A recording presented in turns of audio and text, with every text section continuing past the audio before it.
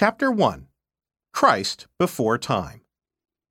Every word of the God-breathed character of Scripture is meaningless if Holy Scripture is not understood as the witness concerning Christ. G.C. Berkouwer. All Scripture finds its organic center and unity in Jesus. For this reason, the biblical narrative has its beginning in the creation of the universe through Christ, its middle in the earthly life and ministry of Christ, and its end in the reconciliation of all things in Christ. There's an overarching unity to both testaments, and Christ is the unifying agent. Part of that statement is not entirely accurate. While Genesis begins the scriptural narrative at the point of creation, the Second Testament tells us that the narrative actually begins somewhere else. The Jesus story doesn't begin in Bethlehem, Nazareth, or even Israel. According to the Second Testament, it begins long before them. It begins in the dateless past, before angels or atoms. In this chapter, we will narrate the Jesus story as it happened before creation, and we will get a breathtaking glimpse of the pre-incarnate Christ, the eternal Son, the pre-existent Word, Jesus before time, Christ before creation.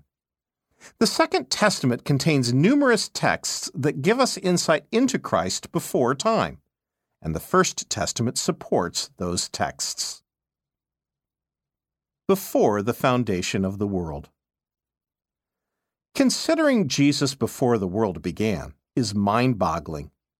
We feel we are fumbling in the dark, groping for words to express the inexpressible. It's impossible to find adequate language for what happened before creation. Taken literally, before creation is unintelligible because there is no such thing as a before or an after until there is a creation. According to Einstein's physics, time doesn't exist without mass and matter. Time, therefore, begins with creation. So, on a literal basis, phrases like time before time or before creation are nonsensical. They only make sense when we see them as intuitively graspable metaphors. When we talk about what God was doing before creation, it's impossible to avoid language that sounds as though we are talking about a time before time. Nonetheless, we will use these metaphors because Scripture uses them. The phrases before the foundation of the world and before the world began are used frequently in the Second Testament. Both First and Second Testaments speak much about God's eternality.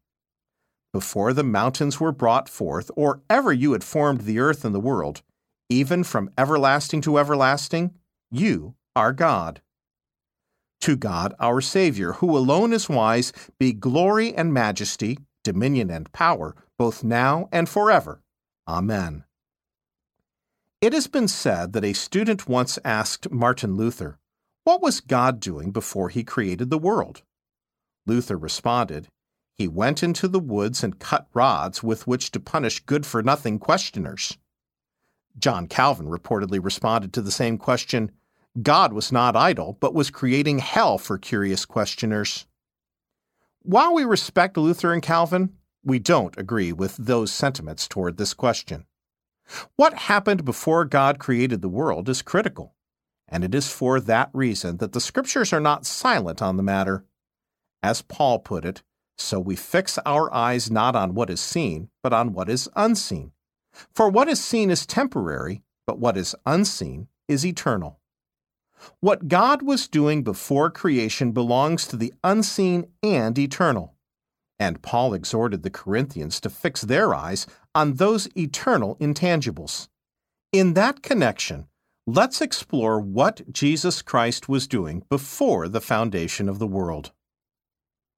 Father, I want those you have given me to be with me where I am, and to see my glory, the glory you have given me because you loved me before the creation of the world. Jesus. The Son and Father loved each other. Before God the Father said, "Let there be light," he loved his Son. Before time, the Father and the Son enjoyed a mutual exchange of love, life, and fellowship through the Spirit. All throughout the Second Testament, we see Jesus returning to the Father what the Father has given him. This reciprocal activity is rooted in his very nature of God himself. His nature is love.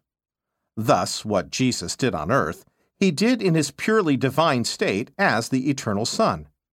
The loving oneness the Father and the Son shared before time was reflected on the earth as well.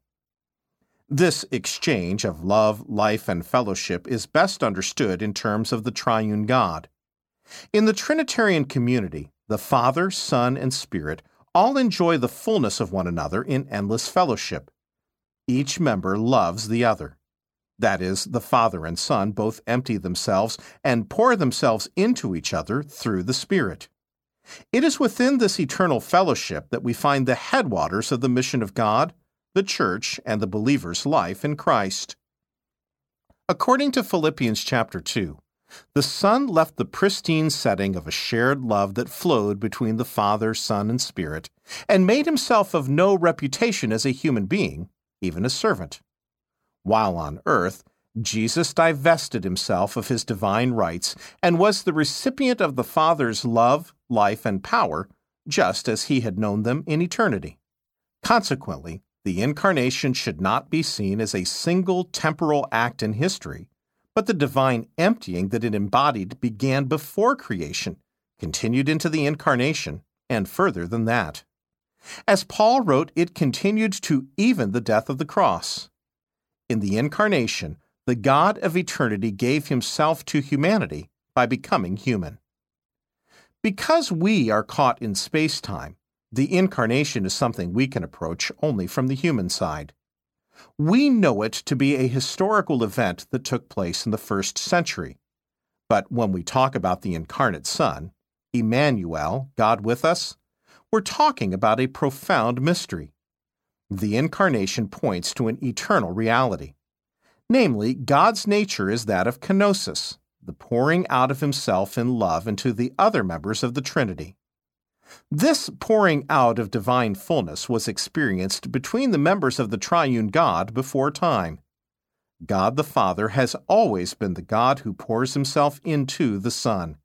He has never been anyone else. And God the Son has always been the God who pours himself into the Father. He has never been anyone else. When Jesus took on human flesh, the principle of incarnation broke into time and space. But that's not all. Before time began, the Son of God lived by his Father's life. This practice continued when he took on flesh and became a man. Jesus repeatedly said that it was not him but his Father who did the works. It was not him but his Father who gave the teachings. It was not him but his Father who made the judgments. Jesus boldly declared that he could do nothing without the Father, and he lived by the Father's life. But this was nothing new. It was true of Jesus in eternity. With the coming of Bethlehem, the key had switched from the divine to the human, but the song remained the same. The Father's life was the source of the Son's being and living, in eternity as well as on the earth. As one theologian put it, the Father is the source, the Son is the wellspring, and the Spirit is the living water. And now, Father, glorify me in your presence with the glory I had with you before the world began. Jesus. The Son and Father shared the divine glory. Before God the Father ever said, "Let there be," he shared his radiant glory with his Son, and his Son returned that glory back to the Father. God's glory is not something separate from his being. His glory is another way of talking about who he is. God's glory is his own essential life with all of the wonder and splendor of what it means to be God. The Hebrew word for glory is kapvod, and it means the essential weight of something. The very being of God is love, and that love is understood as the mutual sharing of glory with one another before the world was. With the birth of Christ, the eternal broke into space and time, and one of the hallmarks of this inbreaking was glory. The Lord Jesus left glory to come to a sin-cursed earth. In his high priestly prayer in John chapter 17, Jesus recalled the glory which I had with you before the world was. We can only put our hands over our mouths when it comes to articulating the glory that was shared between Father, Son, and Spirit before anything was made. But thankfully, the Lord has given us numerous glimpses of His glory in the unfolding drama of history. We will just highlight a few. Keep in mind that these were appearances of Christ, who is the radiance of His glory. The pictures, signs, and events that were given by God before Christ came to earth were not random. Hebrews chapter 8 verse 5 states that they were copies and shadows of what existed in heaven before anything was made. In other words, they were the pre-creation heavenly realities flowing out of the eternal Christ. We know that Abraham encountered the eternal Christ. Jesus told his detractors, "Your father Abraham rejoiced at the thought of seeing my day. He saw it and was glad." They responded by noting that Jesus was not even 50. How could you have seen Abraham? Jesus gave them this astounding response. "Most assuredly I say to you, before Abraham was born, I am." Isaiah said, in the year that King Uzziah died, "I saw the Lord sitting on a throne, high and lifted up." When confronting the Jews' unbelief, John noted, referring to Jesus, Isaiah said this because he saw Jesus' glory and spoke about him. Thus, when Isaiah saw the Lord, he was speaking of the eternal Christ. After the Exodus out of Egypt, God led Israel by His glory in a cloud. Paul noted that the eternal Christ was the one who was guiding the people of God. He wrote that they all ate the same spiritual food and all drank the same spiritual drink, for they drank of that spiritual rock that followed them, and that rock was Christ. This literal rock pointed to the spiritual reality of Jesus Christ. Recall that Moses asked God to show him His glory. The Lord put Moses in the cleft of a rock and covered him with His hand while His glory passed by. Then the hand of God was removed, and Moses saw God's back, but not His face. For God said, "You cannot see my face, for no man can see me and live." That was then. But later, in the gospel age, Paul said that God made His light shine in our hearts to give the light of the knowledge of the glory of God in the face of Jesus Christ. John said the same, writing, "No one has seen God at any time. The only begotten Son, who is in the bosom of the Father, He has declared Him." Jesus is the human face of God. He is also the inbreaking of the eternal into time. This is a good definition of the kingdom of God, which is embodied in Jesus. After Moses constructed the tabernacle according to the Lord's directions, the glory of the Lord filled the tabernacle. This was a picture of the Lord dwelling with His people. When Jesus appeared on earth, He tabernacled among us, and we beheld His glory.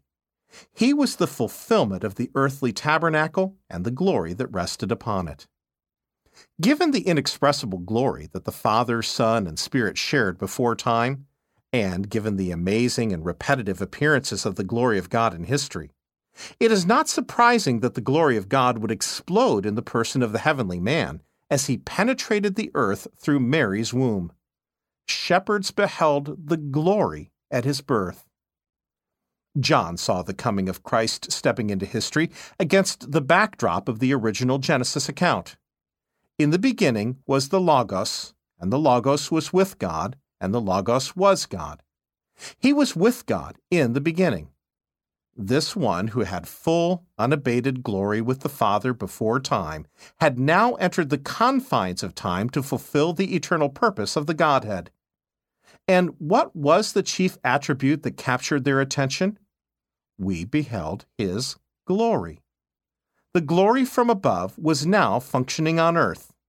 However, before Calvary, it was a veiled glory. Luke noted that he and the other apostles saw His glory on the Mount of Transfiguration, but then something beyond remarkable happened. A cloud appeared and enveloped them, and they were afraid as they entered the cloud. This cloud is reminiscent of the cloud that led Israel, came upon the tabernacle of Moses, and filled Solomon's temple. It was the cloud of God's Shekinah glory of His awesome presence. Out of this cloud the Lord spoke with clarity, "This is my beloved Son. Hear Him." Glory is the highest expression of a life. When a flower is in full bloom, we say it is glorified. When God's divine, uncreated life is at its highest expression, Scripture calls it glory. Jesus is the mercy seat. He is the dwelling place of God and the sin-bearer. Christ is the fulfillment of all that was signified in the space between the cherubim.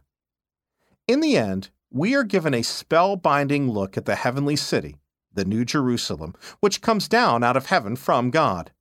The city shines with the glory of God. Next, we see the glory of God filling the new heaven and new earth. I did not see a temple in the city, because the Lord God Almighty and the Lamb are its temple.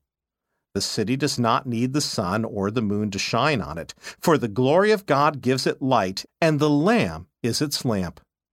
The glory that humanity lost at the fall has been restored. To me, the very least of all saints, this grace was given to preach to the Gentiles the unfathomable riches of Christ, and to bring to light what is the administration of the mystery, which for ages has been hidden in God who created all things, so that the manifold wisdom of God might now be made known through the church to the rulers and the authorities in the heavenly places. This was in accordance with the eternal purpose which He carried out in Christ Jesus our Lord. The Apostle Paul. The Godhead birthed an eternal purpose and shrouded it in a mystery. Before creation, the Godhead conceived of an eternal purpose. They shrouded that purpose as a mystery in Christ, where it was hid in God for ages. An entire book could be written unveiling God's eternal purpose, but we will summarize it briefly. Before time, the Father, Son, and Spirit counseled together and purposed to expand the fellowship they had with one another. This was the very reason that provoked creation. God wanted to enlarge the love relationship between the Father and the Son through the Spirit. In the words of C.S. Lewis, the whole dance, or drama, or pattern of this three-personal life is to be played out in each one of us. History is not about whim and chance. It is the unfolding of God's timeless purpose in Christ. Paul saw that the creation was designed for the formation of a bride and a body for the Son. With everything being by the Son, for the Son, and to the Son, the perfect eternal communion of the triune God would be expanded through history into a vast, uncountable number of saints, holy ones, from all over the earth. To this end, the Church is said to be chosen in Christ before the foundation of the world. This bride and body constitute the family of God and a dwelling place for the Father through the Spirit. Therefore, God the Father desired children. He also desired a home through which to express His glory. The Son desired a bride to be His counterpart and enter the divine dance that existed eternally between the Father, Son, and Spirit. She would be the new partner in the dance. The bride would also be the body for the Son's visible expression and movement in a created world. These four aspects of the eternal purpose, a bride, a body, a family, and a house, are all highlighted in Paul's letter called Ephesians, and they can be found from Genesis chapter 1 to Revelation chapter 22. This point will be explained further in chapters 2 and 3. His works were finished from the foundation of the world. The Apostle Paul. God finished all things before He began all things. Jesus Christ had finished all things before He created all things. This is perhaps one of the most glorious things Jesus Christ accomplished before creation, but it may be the least reflected upon. Imagine a builder standing in front of an empty lot saying, "What a beautiful house I have constructed." but there is nothing there. Only the Lord can say that His plans in the Son were finished in eternity before they came to pass in history. He completed the masterpiece before He ever painted it. How can this be? It is because time exists in Christ. Paul told us that in Christ all things hold together. That includes creation itself, which includes time. C.S. Lewis drew a brilliant illustration to describe this reality. He said to imagine a straight line on a piece of paper. The line is time. The paper is God Himself. Time is in God just as the line is in the paper. Consequently, He is at the beginning and the end at the same time. As one theologian put it, God is immediately and simultaneously aware of all events, whether they be in what we call past, present, or future. They are all in God's present. This throws fresh light on the declarations in Revelation that Jesus Christ is the beginning and the end, the Alpha and the Omega, and first and the last. It's not that Christ was first the Alpha and then later the Omega. It's that Christ is the Alpha and Omega, the beginning and the end, at the same moment. How? Because the line of time exists within Him. Recall when Jesus said to the Pharisees, "Where I am, you cannot come." Notice He didn't say where I am going, but where I am. Jesus couldn't have said that unless time was in Him. Christ is the great I Am, the self-existent one, the one who is and who was and who is to come all at once. According to John, Jesus used the divine formula I am without the predicate. For if you do not believe that I am He, I am, you will die in your sins. When you lift up the Son of Man, then you will know that I am He. I am. Before Abraham was, I am. Now I tell you before it comes, that when it does come to pass, you may believe that I am He. I am. It is no wonder the prophets declared that the Messiah would be the root, the beginning, and the branch, the end at the same time, the root and the offspring of David. For this reason, Paul saw God's purpose as both unfolding before his eyes and as already completed before the world began. Those whom He predestined, these He also called. Whom He called, these He also justified, and whom He justified, these He also glorified. This is a remarkable statement. In God's reality, we are already glorified. As creatures caught in space and time, our glorification hasn't caught up to us yet, but it has already been accomplished. It's not that God shot the movie in His head before He put it on film. It's that the movie exists inside of Him, and He's at the beginning, the middle, and the end all at the same time. In other words, the Lord is not playing it by ear. He is not improvising and making it up as He goes along. No matter how chaotic things may seem, God has already worked the chaos into His plan and has turned it into good. In fact, Jesus' own death was not an afterthought. Death was His destiny before the foundation of the world. Before the lambs were ever created, a lamb was slain. He is the lamb slain from the foundation of the world.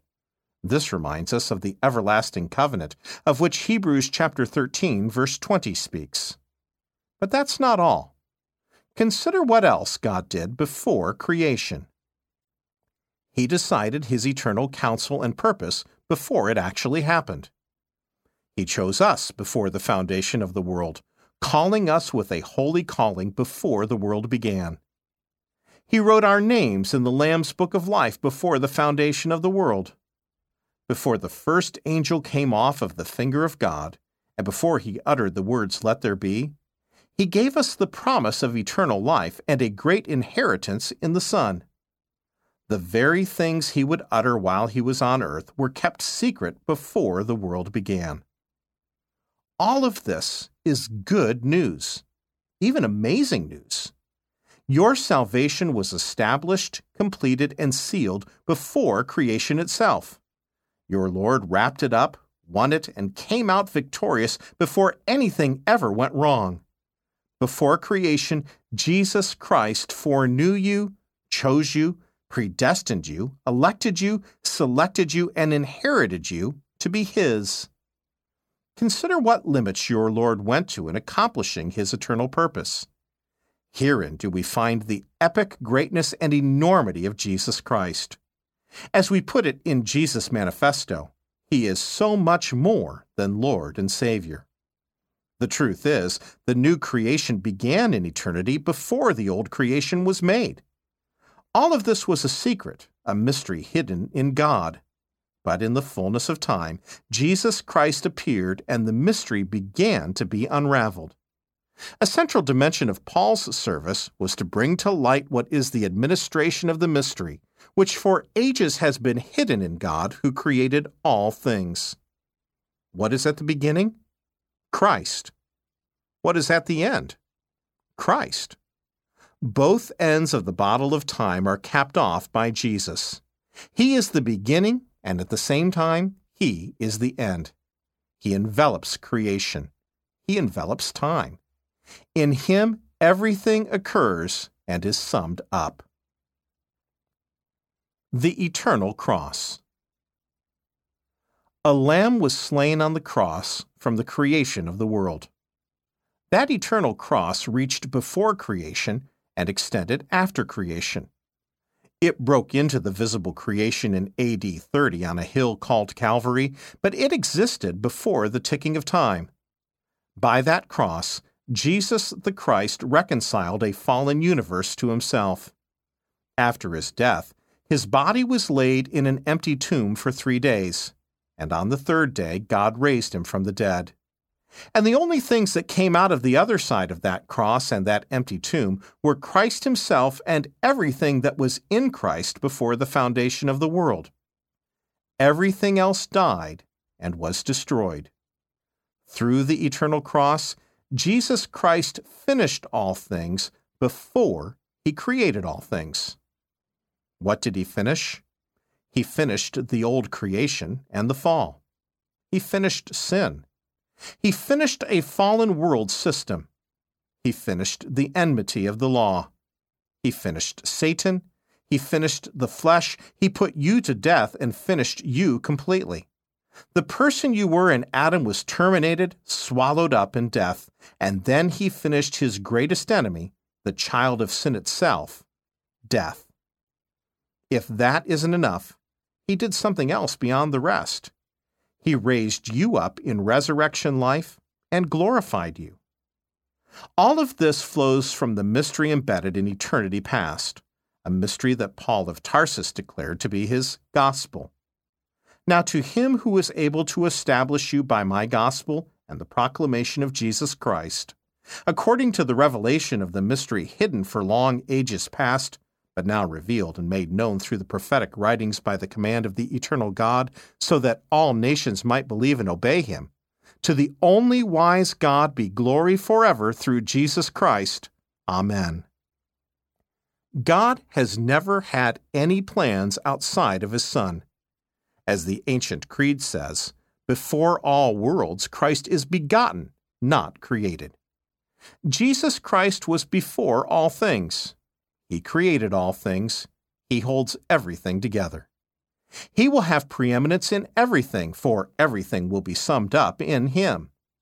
Christ is the firstborn of all creation, and the firstborn from the dead, that He might have the first place in all things. No wonder Thomas said to the resurrected Jesus, "My Lord and my God." Divine fullness is only going to be reached by a progressive and ever-increasing revelation of Christ and His significance. T. Austin Sparks. The pre-existent Logos. We will close this chapter with a few thoughts about the Logos mentioned in John's Gospel. The Greek word Logos has a long history of meaning in the Greek and Jewish worlds. Beginning with Heraclitus in the 6th century BC, the word Logos meant the principle that gave the universe order, meaning, structure, and harmony. Aristotle used the term to mean reasoned discourse. Other Greek philosophers believed logos to be the divine, active reason that animated the created universe. The word has been translated into word, speech, reason, principle, language, logic, and story. The Jewish philosopher Philo believed the logos to be the bond of everything that held all created things together. He taught that the logos acted on behalf of God and was his instrument in creating the universe. With all of this as a backdrop, John came along and announced that the logos was God, the logos was with God, and the logos created all things. But the mind-blowing statement with which John followed this up is, the logos took on human flesh and became a man dwelling among us. The logos is Jesus of Nazareth. He is the speaking word, God enfleshed. The logos is also associated with God's wisdom. Proverbs chapter 8 verses 22 through 31 depicts a divine wisdom speaking in the first person as being in existence in eternity before creation. Jeremiah says that God established the earth by his wisdom and his power. The psalmist wrote that by the word, Greek, logos, of the Lord, the heavens were made, and by the breath of his mouth all their host. Paul taught that Jesus Christ is the wisdom of God and the power of God. This wisdom, or self-expression, ordered and harmonized the universe. Consequently, the Logos brought together Hebrew ideas of creation and Greek ideas of a universal harmony. It is the Creator's self-expression that harmonized the universe. What John brought in his gospel was not a new idea, but a new fact. This divine self-expression that harmonizes the universe is an actual human being, and neither Hebrew nor Greek could grasp that. We agree with Lutheran theologian Robert Jenson that Christ as the Logos should be seen not just as God's revelation of himself to us, but as God's own self-knowledge. And as we borrow from Augustine and the Eastern Fathers, God knows who he is through being Father to the Son. Thus, Jesus is God's own knowledge of himself. Therefore, everything that makes up divine revelation in the First Testament is part of that self-knowledge. When that self-knowledge becomes incarnate in the flesh of the man Jesus, then the entire content of the First Testament revelation is included in the incarnate Son. In God, the duality between movement and eternity is overcome. God is both eternal and eternally moving. Theirs is a consistent kenosis, self-emptying, of each member of the Trinity into the others. The constant total surrender of Father, Son, and Spirit to one another is the life of God. This eternal divine life is an eternal movement. From another perspective, Jesus is the space and time in which humanity gets caught up into the movement of God. Thus, God's movement becomes a movement of the divine and the human in Jesus. Jesus, therefore, is the movement of the Incarnation. In short, Jesus is God's self-understanding enfleshed. God knows himself to be what he is when he sees the Son. In Colossians chapter 1, verse 15, Paul called Jesus the firstborn over all creation. This indicates two things. First, Christ existed before creation. He was there before anything came into existence. Second, Jesus has primacy over creation, being the heir to all created things. As Hebrews puts it, Christ was appointed heir of all things, through whom also he made the worlds. Jesus is both the source and the sustainer of creation. God dwells in eternity, but time dwells in God. He has already lived all our tomorrows, as he has lived all our yesterdays. A. W. Tozer. A separate volume could be written on the pre-incarnate Christ. In this chapter, we simply wanted to give you a glimpse of the biblical witness on the matter. Let's now shift gears and look at how the creation account in Genesis chapters 1 and 2 also narrates the Jesus story.